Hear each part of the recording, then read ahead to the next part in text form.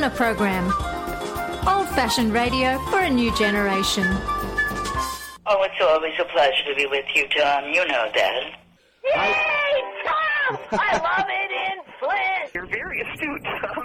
Not an easy question. I'll debate Andy Dillon on your show. Well, that's a very good question. Hello, darling. This is Elvira, Mistress of the Dark, with Tom Sumner. I'm all right, Tom. How are you? You lucky day, Mr. Sumner. Ciao, Tom. How are you today? That's a good question. Hi, this is actor, comedian Joe Napodi, and you're listening to the Tom Smothers. I'm sorry, what's his name? Sumner. The Tom Sumner Program. Good morning, Tom. How you doing? Hey, at least I got the Tom part right. The Tom Sumner Program. Old-fashioned radio for a new generation. Our fellow Americans. Right now, the COVID-19 vaccines are available to millions of Americans. And soon, they will be available to everyone. The science is clear. These vaccines will protect you and those you love from this dangerous and deadly disease. They could save your life. So we urge you to get vaccinated when it's available to you. That's the first step to ending the pandemic and moving our country forward. It's up to you.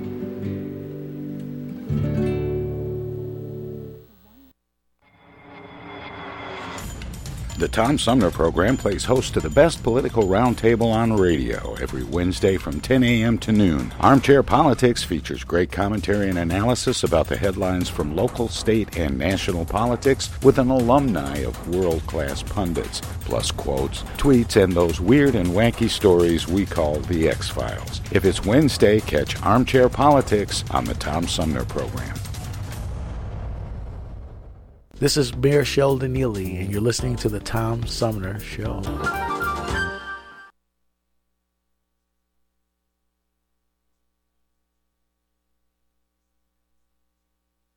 Hey, welcome back, everybody, as we roll into the third half of our 3-hour tour known as the Tom Sumner Program.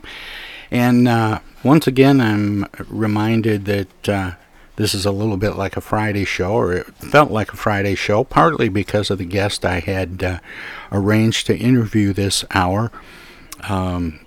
Veteran actor Greg Ellis has a new book coming out called The Respondent, Exposing the Cartel of Family Law. He has some interesting comments on cancel culture and Joe Rogan and a number of other things. But for some reason, we're not connected up, and I'm not sure exactly what that's all about. So welcome to live radio, folks. We'll tell you what we'll do, though. We'll go back and pick up on a recent interview that kind of fits into this Friday Eve theme that I have going on here with author Jenny Elder Moke. It's an encore from a few weeks ago, and we talk about villains and women in the Marvel universe. So let's hear from Jenny Moke straight ahead.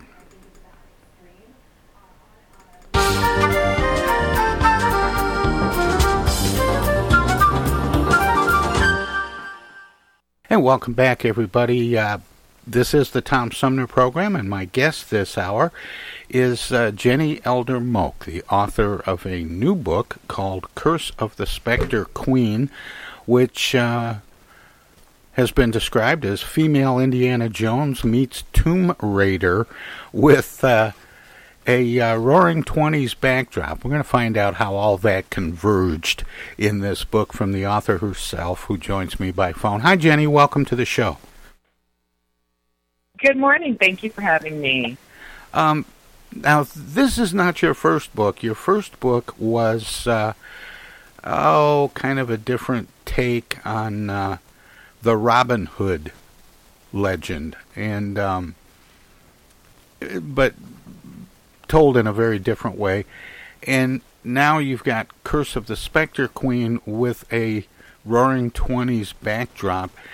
Do you like taking stories and turning them on their side a little bit? You know, I didn't think that I did until my first two books did exactly that. So I think what I really love about it is I love taking something old and timeless and making it feel new and fresh, but still respecting the source material, because I love Robin Hood stories. I love Indiana Jones and, that archaeological action-adventure genre. And so I think I just gravitate towards those kind of stories because they were told so well in the first place, and I kind of want to take my own shot at the canon. It's interesting. This blends ancient relics and a magical world of mystery. I read something in a release about the book. I read that phrase, but it does kind of squeeze magic and mystery and ancient relics all together. Is setting it against the Roaring Twenties a way of making it more contemporary? Well, I think that my initial attraction to the Roaring Twenties was that was actually that was kind of a pivotal moment in real archaeological history. The tomb of King Tutankhamun was discovered in 1923, and that sort of revolutionized the whole field of discovery. I mean, that was genuinely the discovery of the millennium. That was the discovery of their time. And people created salons to discuss archaeology. There were all kinds of new digs that were funded. And so it felt like a really, really exciting time to take a young character who is excited and interested in that field and put her in the middle of basically like the renaissance of archaeology. So I think it makes it takes ancient cultures and makes them feel present. It makes you realize how they're still affecting us today. But that was just a really exciting time. If you wanted to go dig for ancient cultures and their secrets, the Roaring Twenties was really the time to do it. It felt like the whole world was just opening up to it. In researching and putting the book together and having looked at that period and its relevance to archaeology, did you garner any sense of why archaeology was so big in that time period? Well, I think a lot of it was wealthy British people who that was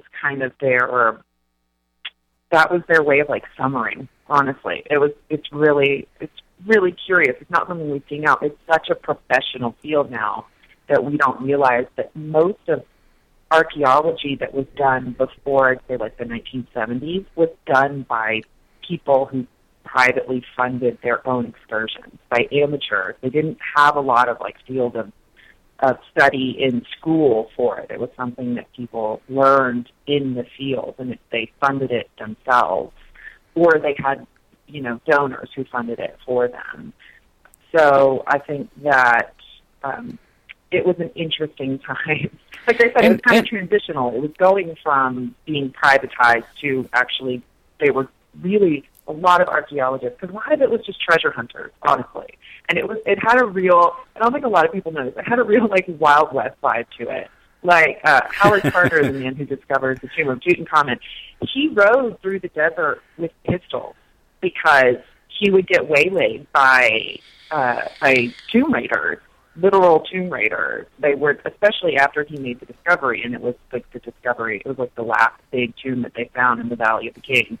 So there was like a lot of, it could be really violent and scary in that time period. It wasn't this sort of sedate finding, pottery sherds and brushing them off kind of approach to it. It could get really prickly.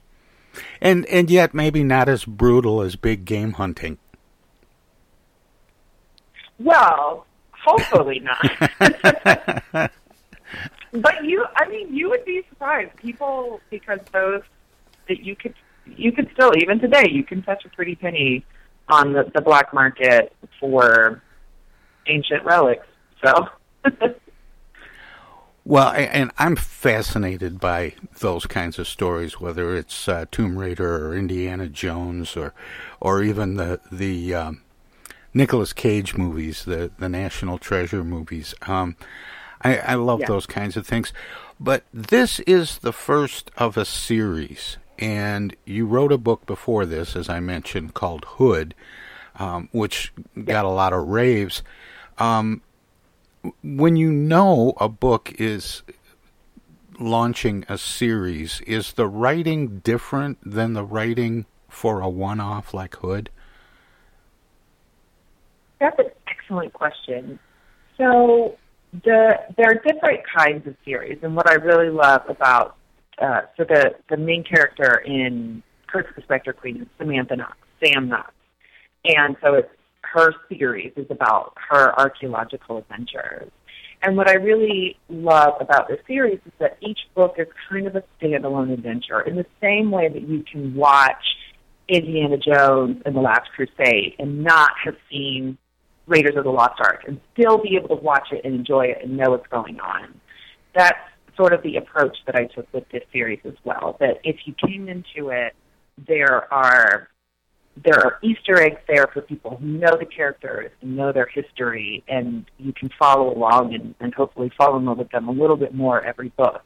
But each book is also its own encapsulated adventure. And so I really wanted readers to be able to come in to the series at any point and enjoy it, regardless of whether or not they had read the books that had come before.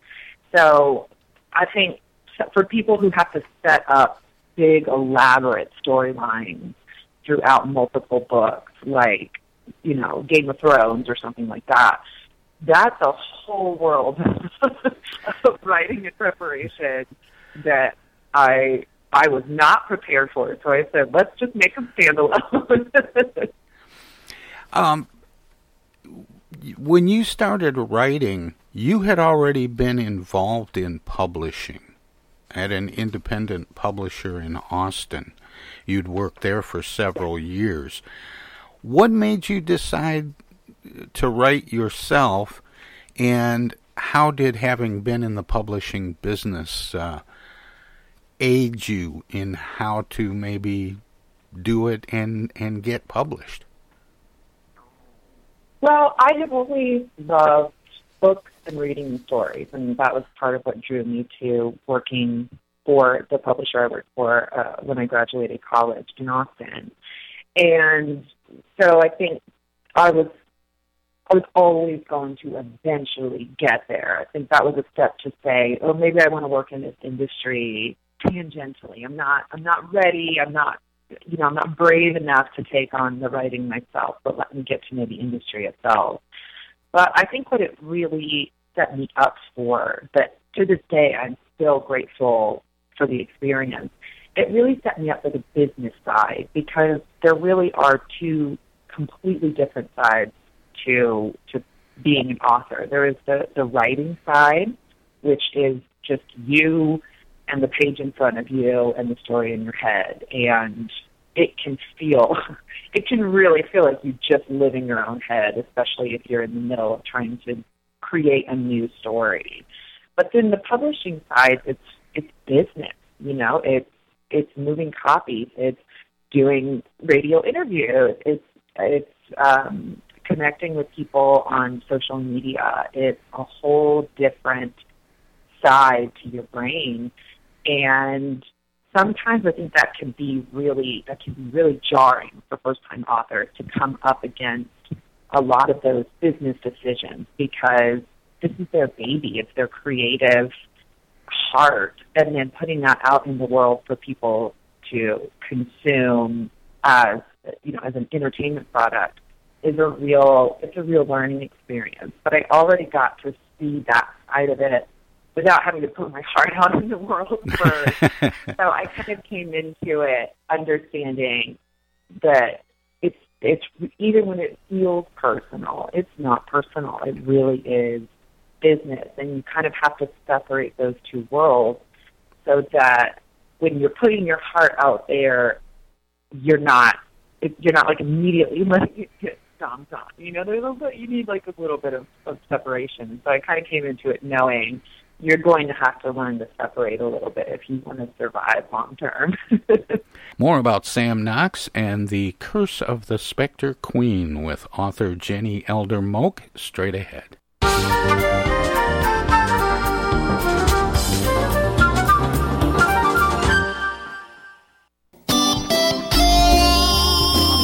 Old-fashioned radio for a new generation. The Tom Sumner Program.com. The Tom Sumner Program.com. The Tom Sumner Program.com.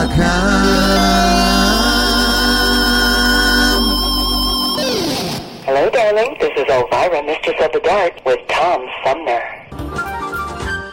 I'm Julie Lopez with Crime Stoppers. Have you ever wondered what to do if you have information about a crime or the whereabouts of a felony fugitive and you want the police to know but you need to remain anonymous? Well, here's what you can do. You can go to p3tips.com or download the mobile app. You can go to Crime Stoppers of Flint and Genesee County's Facebook page and click on the Leave an Anonymous Tip tab, or you can call 1-800-422-JAIL. All methods are anonymous, and if your help leads to a felony arrest, you may be eligible for a cash reward. Remember, your voice matters. The Centers for Disease Control and Prevention is working to help keep you and your community safe from the threat of novel or new coronavirus. If you have traveled to a country with a widespread outbreak of COVID-19, CDC recommends you stay home and check your health for 14 days after returning to the United States. Take your temperature with a thermometer 2 times a day. Watch for symptoms like fever, cough, and trouble breathing. And if you feel sick or have symptoms, call ahead before you go to a doctor's office or emergency room. Tell the doctor about your recent travel and your symptoms, and avoid contact with others. For more information, visit cdc.gov. Hey, this is Tom from the Tom Sumner Program. Catch me and a gaggle of great guests weekdays on Our Voices Radio, WFOVLP 92.1 FM. You never know who might drop by. Joe Vai from the Blue Hawaiian. Dan Sterling. Congressman Dan Kildee. Alexander Zonjic. Actor, comedian Joe Napodi. Woodrow Stanley. U.S. Senator Debbie Stabenow. State Senator Jim Ananich. Comedian Brian McCree. The unknown comic. Mark Farner. And Tom, I want you to know Tom's my friend. You've always got great questions, and you know the material, and you care about it, and that's impressive. Nice to be with you, Tom. And I admire you for reading all of that. I haven't read the whole thing. I'm willing to admit that. Hey, Tom, this is my favorite interview always. It's like having coffee at the kitchen table with you. Tune in Monday through Friday from 9 to 12 right here on 92.1 of a kind, and check out our website at TomSumnerProgram.com. Yo, speaking. Oh, dear. Honey, our car warranty is expiring again. So soon? It just expired last week. You don't even own a car! Not now, Dana. Your father's on the phone. Hey! Mom and Dad, you're being scammed. It's a robocall. Scammers are using new technology and clever tactics to make more and more calls that look legitimate but are hard to trace. They can make it look like they're calling from any number, even from numbers of people you know. My robocall crackdown team is working with state and federal partners to stop the robocalls for good, but I need your guys' help. Don't trust your caller ID. Verify you're really talking to the person whose number appears when your phone rings. And if you accidentally answer a robocall, hang up right away. Engaging in conversation will only lead to more calls. Use a call blocking app on your cell phone that stops robocalls before they interrupt your day. And if you do get a robocall, file a complaint with my office online at mi.gov/robocalls. And Mom, Dad, please do not give your information out to these scammers over the phone. They're just trying to trick you. Well, at least they call. No, I get it. You're busy. But you know Janine's daughter is a doctor. She calls every week. A doctor. I'm Michigan Attorney General Dana Nessel. Visit mi.gov/AG complaints for your connection to consumer protection. Hello, this is State Senator Jim Ananick, and you're listening to the Tom Sumner Program. And welcome back, everybody, as we continue with the third half of our 3-hour tour known as the Tom Sumner Program. My next guest is a veteran Hollywood actor who has had unforgettable roles in such movies as Pirates of the Caribbean, Star Trek, and Titanic. He also was nominated for an Emmy Award for the hit TV series 24. He has a book coming out this week called The Respondent, Exposing the Cartel of Family Law. His name is Greg Ellis, and he joins me by phone. Hi, Greg. Welcome to the show. Hi, Tom. Thanks for having me on. I called you Tom Hanks there. I was like, Tom Hanks for having me on. Good to be here. Hey, I'll take being mistaken for Tom Hanks any day.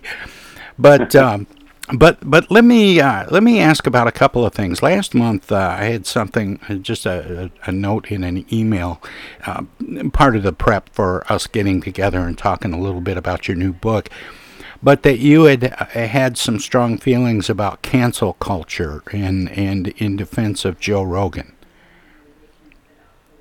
Yeah, I think Joe had been criticized, I think, for some of his comments about identity politics and intersectionality, and him saying, the Caucasian heterosexual male was under threat and targeted. And I think we've got a lot of in our culture right now with cancel culture. We have this extreme ideology, and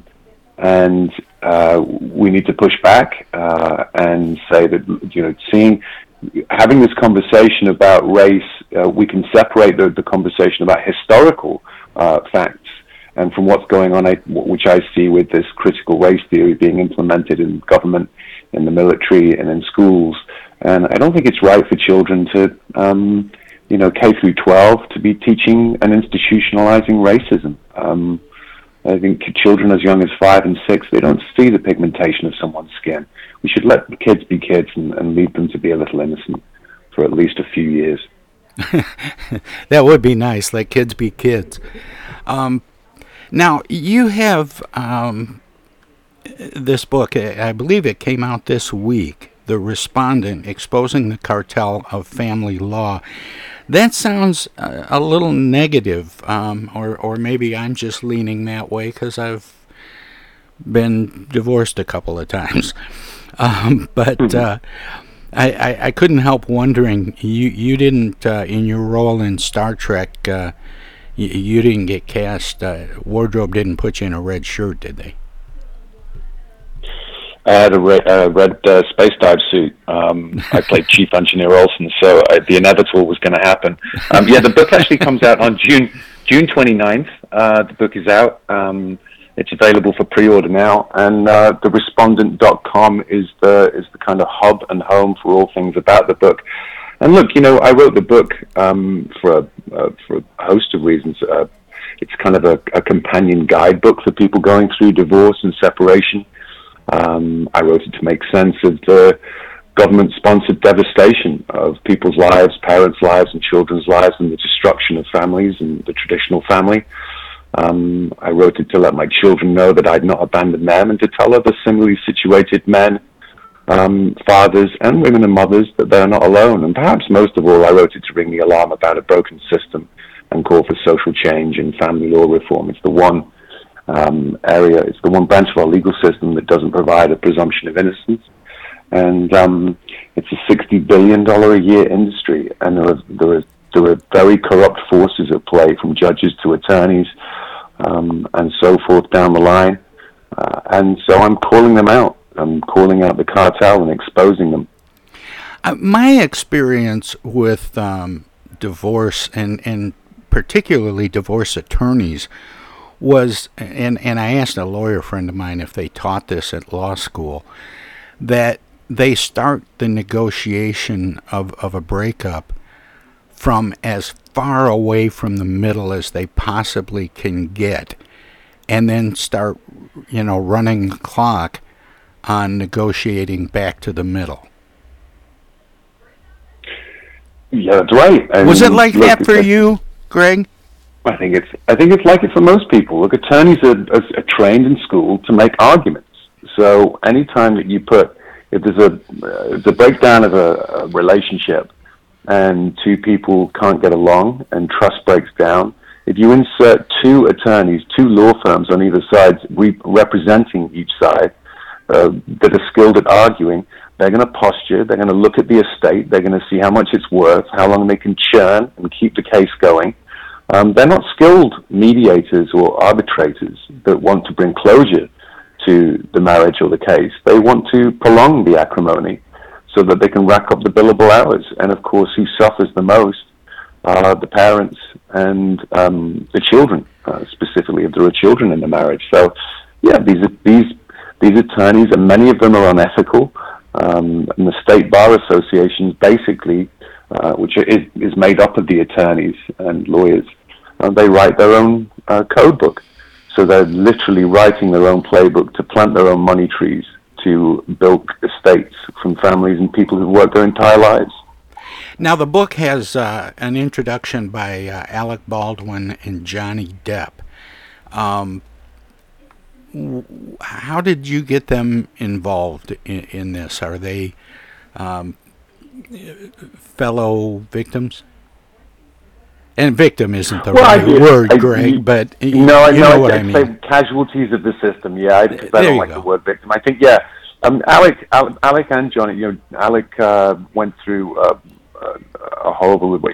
He wrote about his divorce in his book, A Promise to Ourselves, and back in 2015 when this happened to me, I looked in the marketplace of books, and there were no books offering tips and strategies and help in a positive way of what to expect from the system and how to navigate through the vicissitudes of the family law system and divorce court.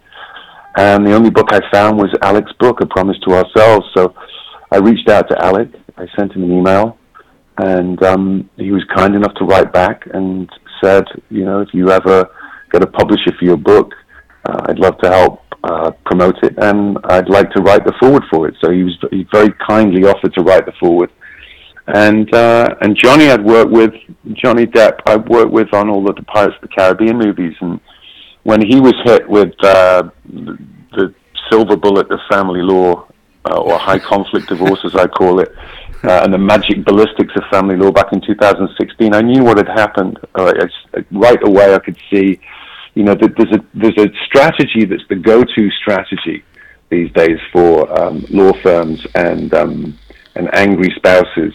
And it's called the Silver Bullet Playbook of High Conflict Divorce, and it is the smoking gun of a corrupt legal system. And it's become the go-to strategy for divorce lawyers, and it guarantees the win before you even enter court.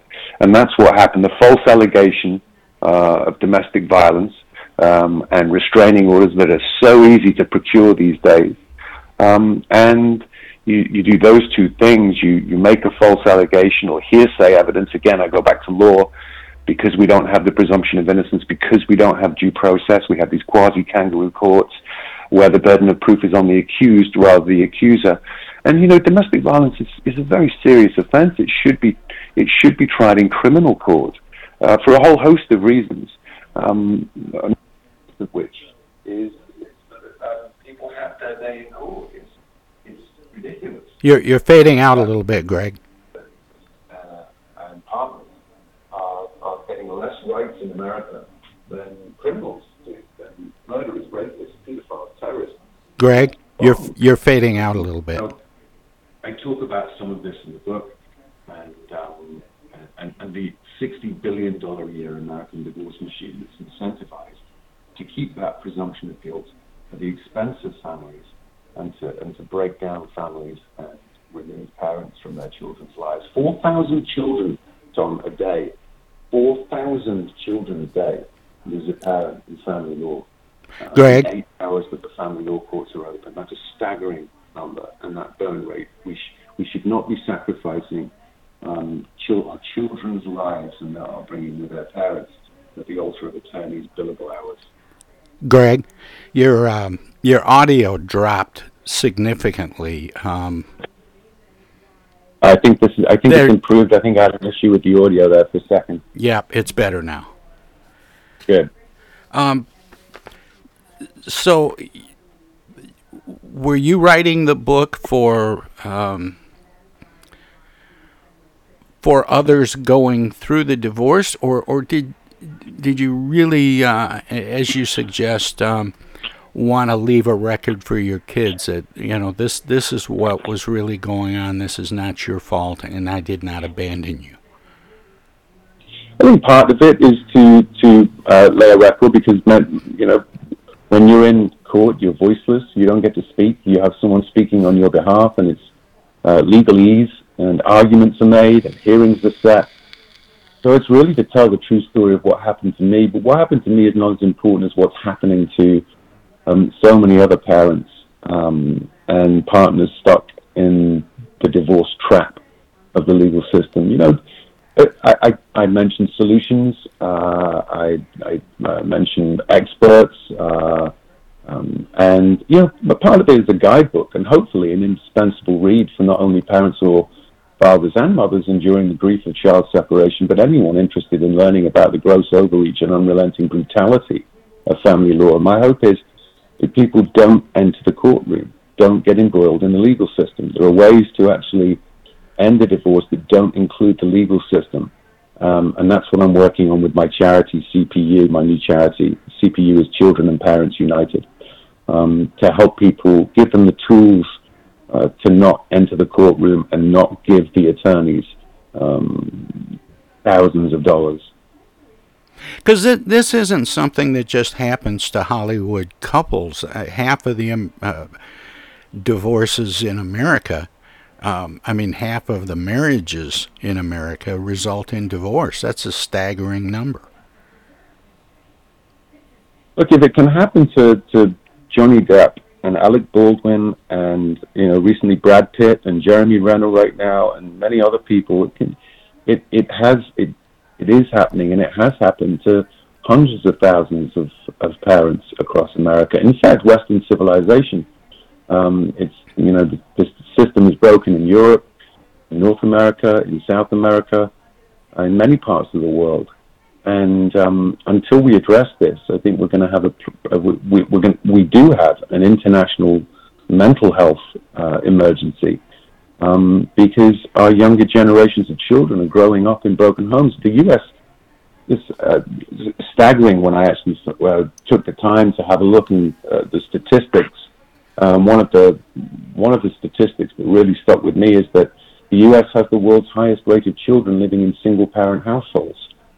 So fatherlessness is a huge issue, and today an estimated 1 in 3 American kids live without their biological father in the home.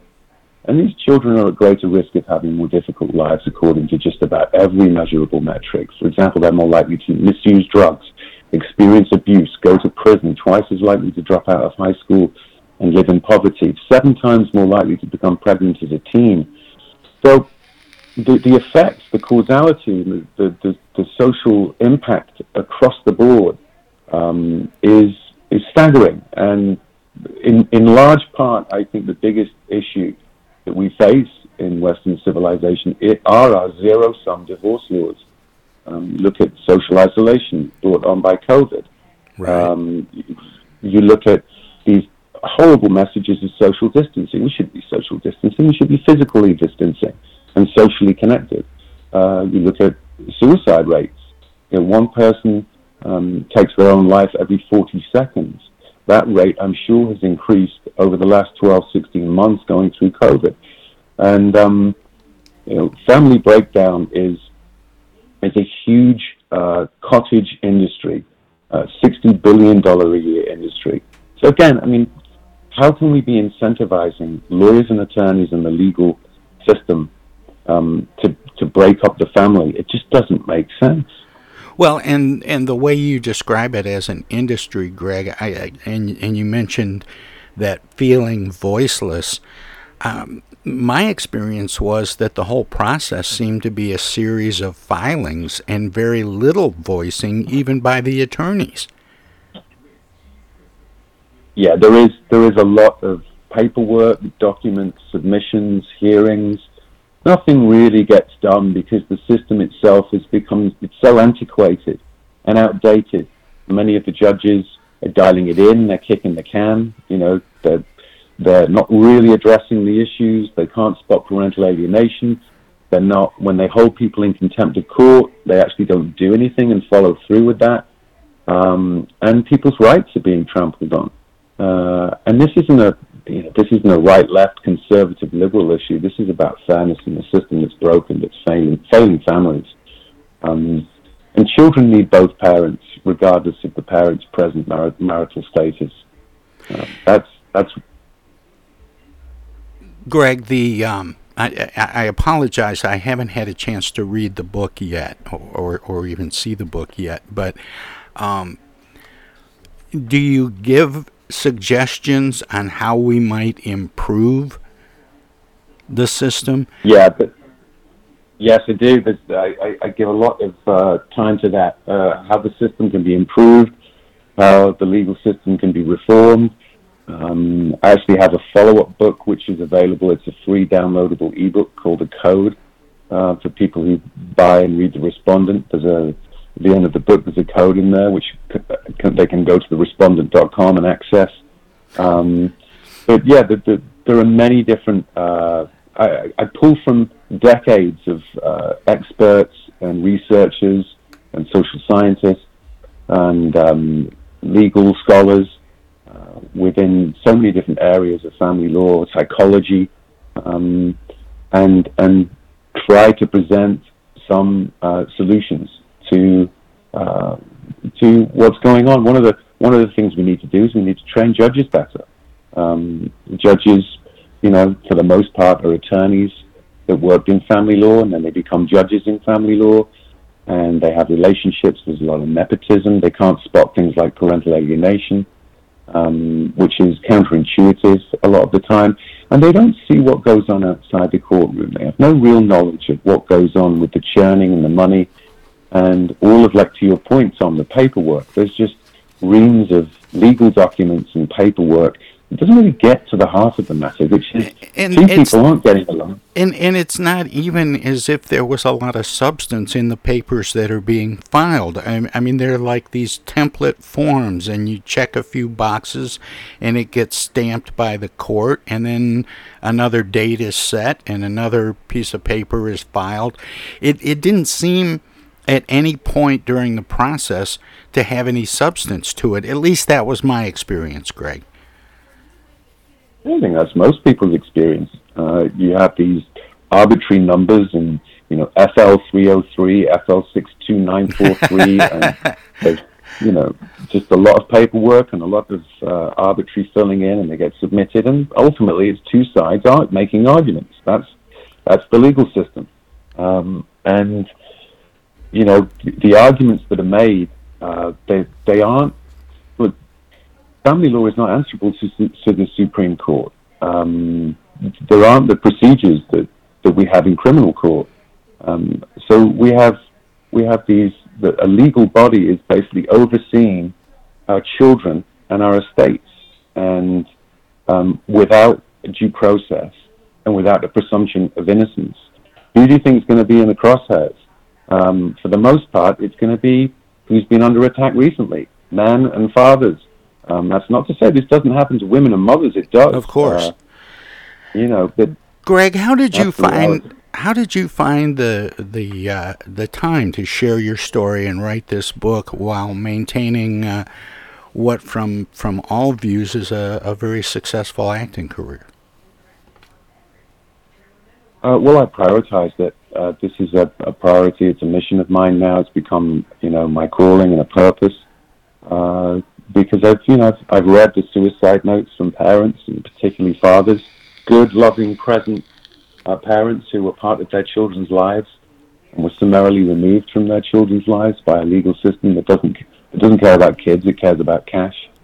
And I had to make the time, and so that's why it's become a personal mission of mine to speak about this and to provide information and resources and help, and it's been wonderful. I've been connected to so many amazing people, volunteers, organizations and movements who've been doing this work for decades now and striving to bring about law reform.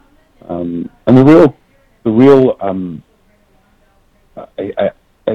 for me, when I find out that there are a few people in positions of power who know this is going on, they are well aware that this legal system needs reform, but they choose to remain silent and quiet. They'd rather just live in their fancy homes and drive their fancy cars and be multimillionaires while families across America are suffering and being broken up, and children are growing up without their biological father or mother because the system behaves in an authoritarian way, and that's disgusting and disgraceful, and it needs to be called out and talked about. Well, kudos to you, Greg, for being willing to share your story. These things are very personal for a lot of people, and a lot of people wouldn't be as open and as willing to share as you are and have been. What's up next for Greg? What's up next for me is to get this book out. It comes out on June 29th.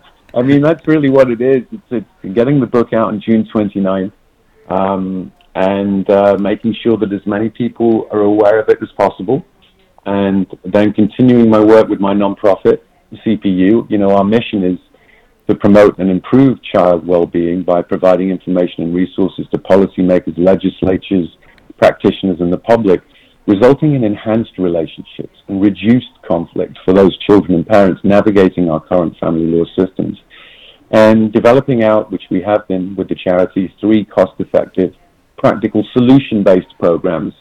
CPU communication, which is workshops and programs that promote improved interpersonal relating.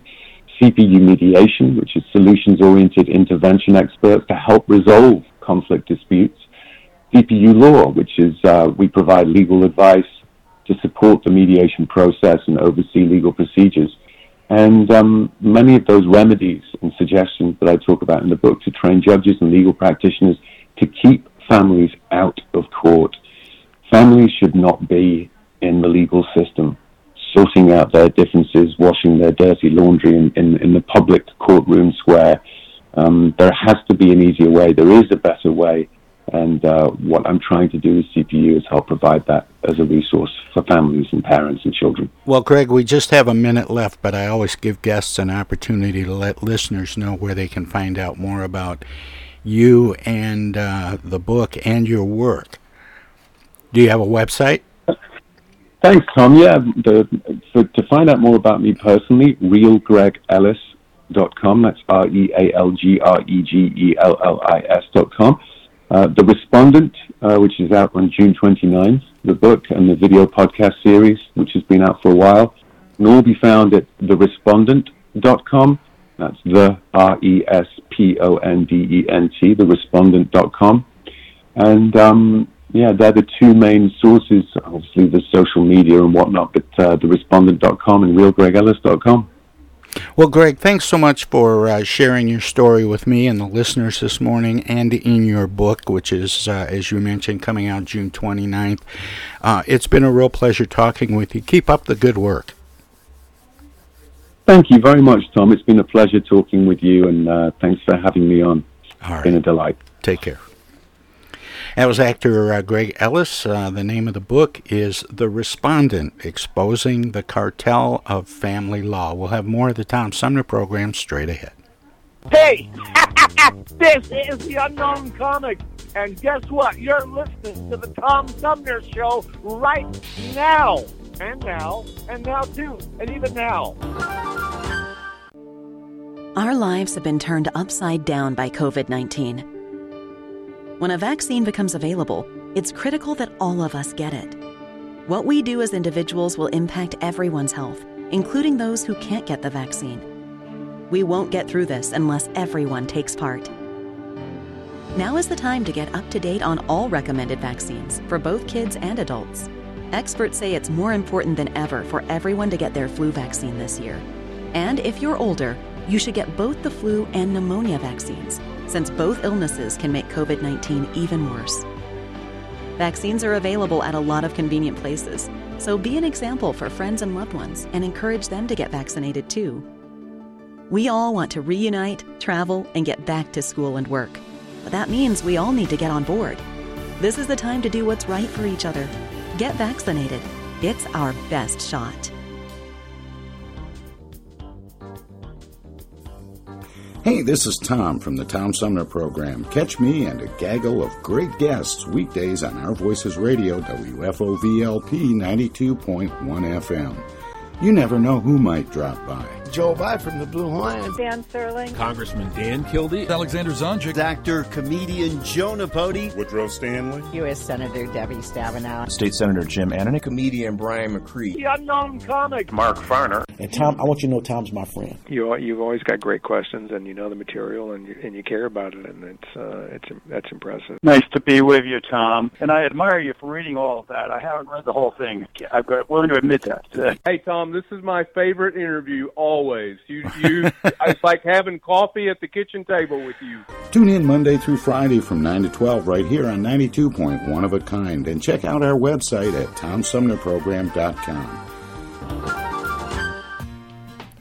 East Village Magazine is the monthly neighborhood magazine read all over Flint.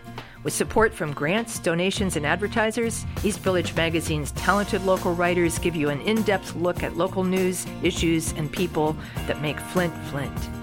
Copies of East Village Magazine are available at many of your favorite shops and restaurants around Flint or online at eastvillagemagazine.org.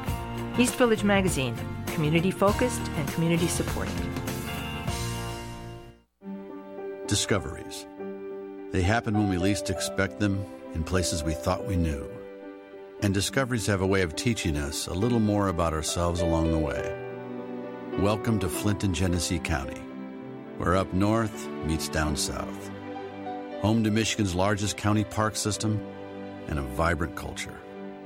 A place filled with discoveries we've yet to make, throughout acres of beautiful lakes, wetlands, and woods, and in the diverse city beyond.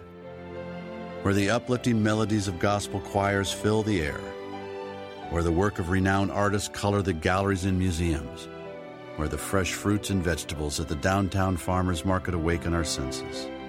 And where the cultural center and planetarium broaden our view of the world. Let's spend a few days enjoying the wonders of Flint and Genesee County, where the joy of discovery is pure Michigan. Your trip begins at michigan.org. MTA Flint is nationally recognized for continually seeking to provide sustainable, reliable, and cost-efficient transportation for individuals throughout the region. Through work-related and non-emergency medical transportation and Your Ride services, MTA is moving people with future and alternative fuel technologies. More information about MTA Flint and specialized services is available at mtaflint.org.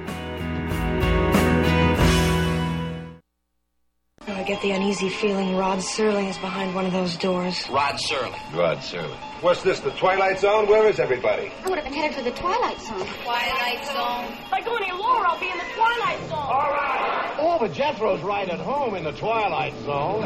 I'm in the Twilight Zone. Now, having made this little jaunt into the Twilight Zone, I got a feeling something strange is about to happen. In the Twilight Zone. Hi, this is Ann Serling, and you're listening to the Tom Sumner Program. Welcome to this presentation of the Comedy Spotlight on the Tom Sumner Program. The play that I want to tell you about is that Romeo and Juliet. Now, there is a real thing. It's a story about how this boy and girl was in love of one another, don't you see? It is. And everything would have been all right for them except that their daddies didn't get along. They didn't. And when the play opens, Juliet's daddy is throwing this big fancy dress ball, and he invited the whole town to be there, but he didn't invite none of Romeo's people to come. And his buddies learnt of it, and they put him up to slipping on a costume and slipping in at this party. And he was a spunky kind of a boy, and he done it. I think. He done it, and he got in there, and everything was a-going good, till all of a sudden this girl Juliet come down the stairs, and he was so struck by her that he give a soliloquy right there.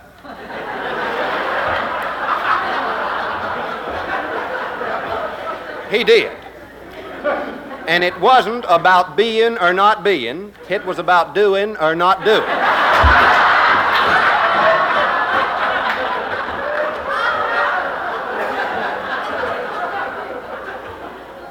Well, the do's, they won out over the don'ts. And so what he done, he got her by the hand and started to take her out in the yard. And we'll never know what it was that there's going to do out there. We won't, because this fella Tybalt recognized Romeo for who he was and come up on him trying to pick a fight. But Juliet's daddy, he didn't want no bloodshed right there in his living room. He didn't, so all he done, he run Romeo off. But Romeo didn't go straight home. No, he didn't. He went out and hid in the yard till everybody left the party. And then when they had all went, he popped up and looked around. And he seen this light come on away off yonder. And he says to himself, he says, hark. He says, what light by yonder window shines?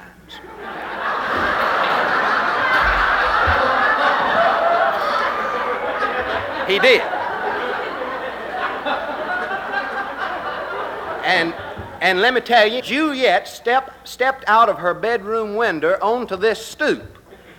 And she give a soliloquy. She did, friends, and somewhere in it, she says, Romeo, Romeo. She says, wherefore art thou, Romeo? And he popped up and says, I'm right here.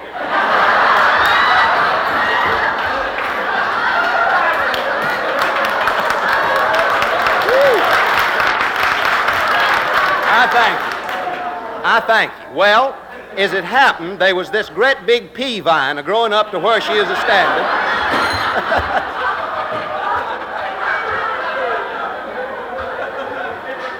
And so he clumb up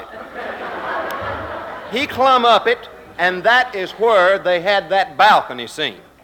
And they hadn't been there but just a few minutes till he asked her to marry him. And that shows that he was an honorable boy about it all. Well, she says when, and he's... Well, he says now, and that shows that he wasn't up there for no light courting. He wanted to get on with it.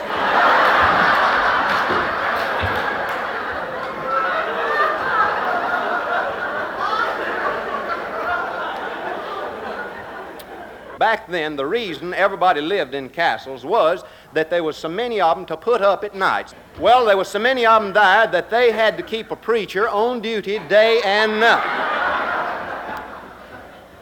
Fella Friar Lawrence was his name. And so Romeo and Juliet, they went downstairs and woke him up and told him what it was that they wanted to do, and he thought that was all right. So he married them right there. But then, don't you see, it was a question of where they was to spend the night, things being how they was and all. And Friar Lawrence told Romeo that he ought to go on home that night. And Romeo, he didn't take to it too hot. He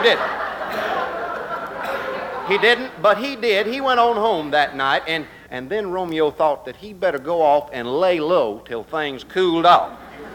And while he is gone, friends, Juliet's mama took a great notion that Juliet ought to get married. And then she was in a bind. She was.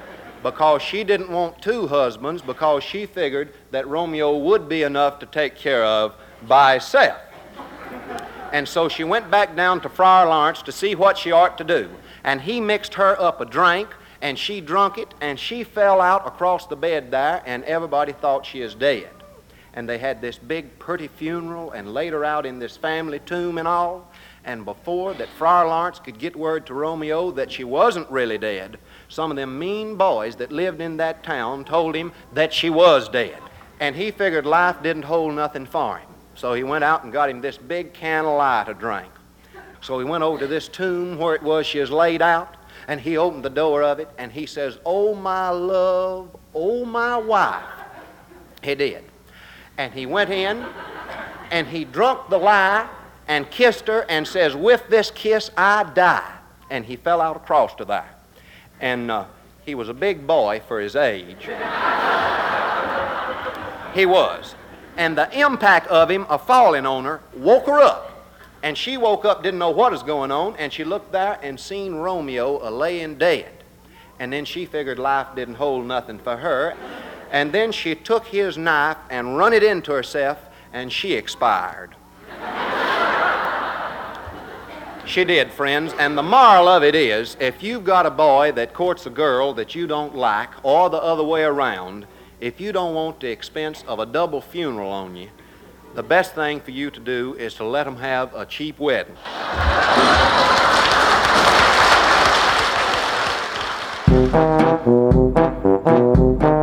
This was another Comedy Spotlight on the Tom Sumner Program.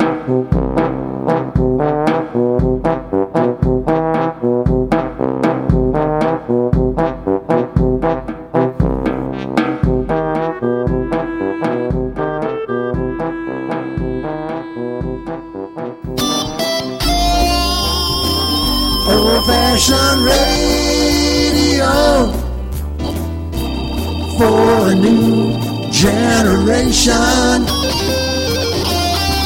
The Tom Sumner Program.com. The Tom Sumner Program.com. The Tom Sumner Program.com.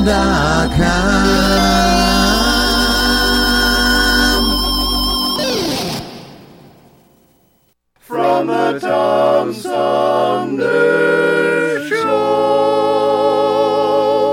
Oh, yeah.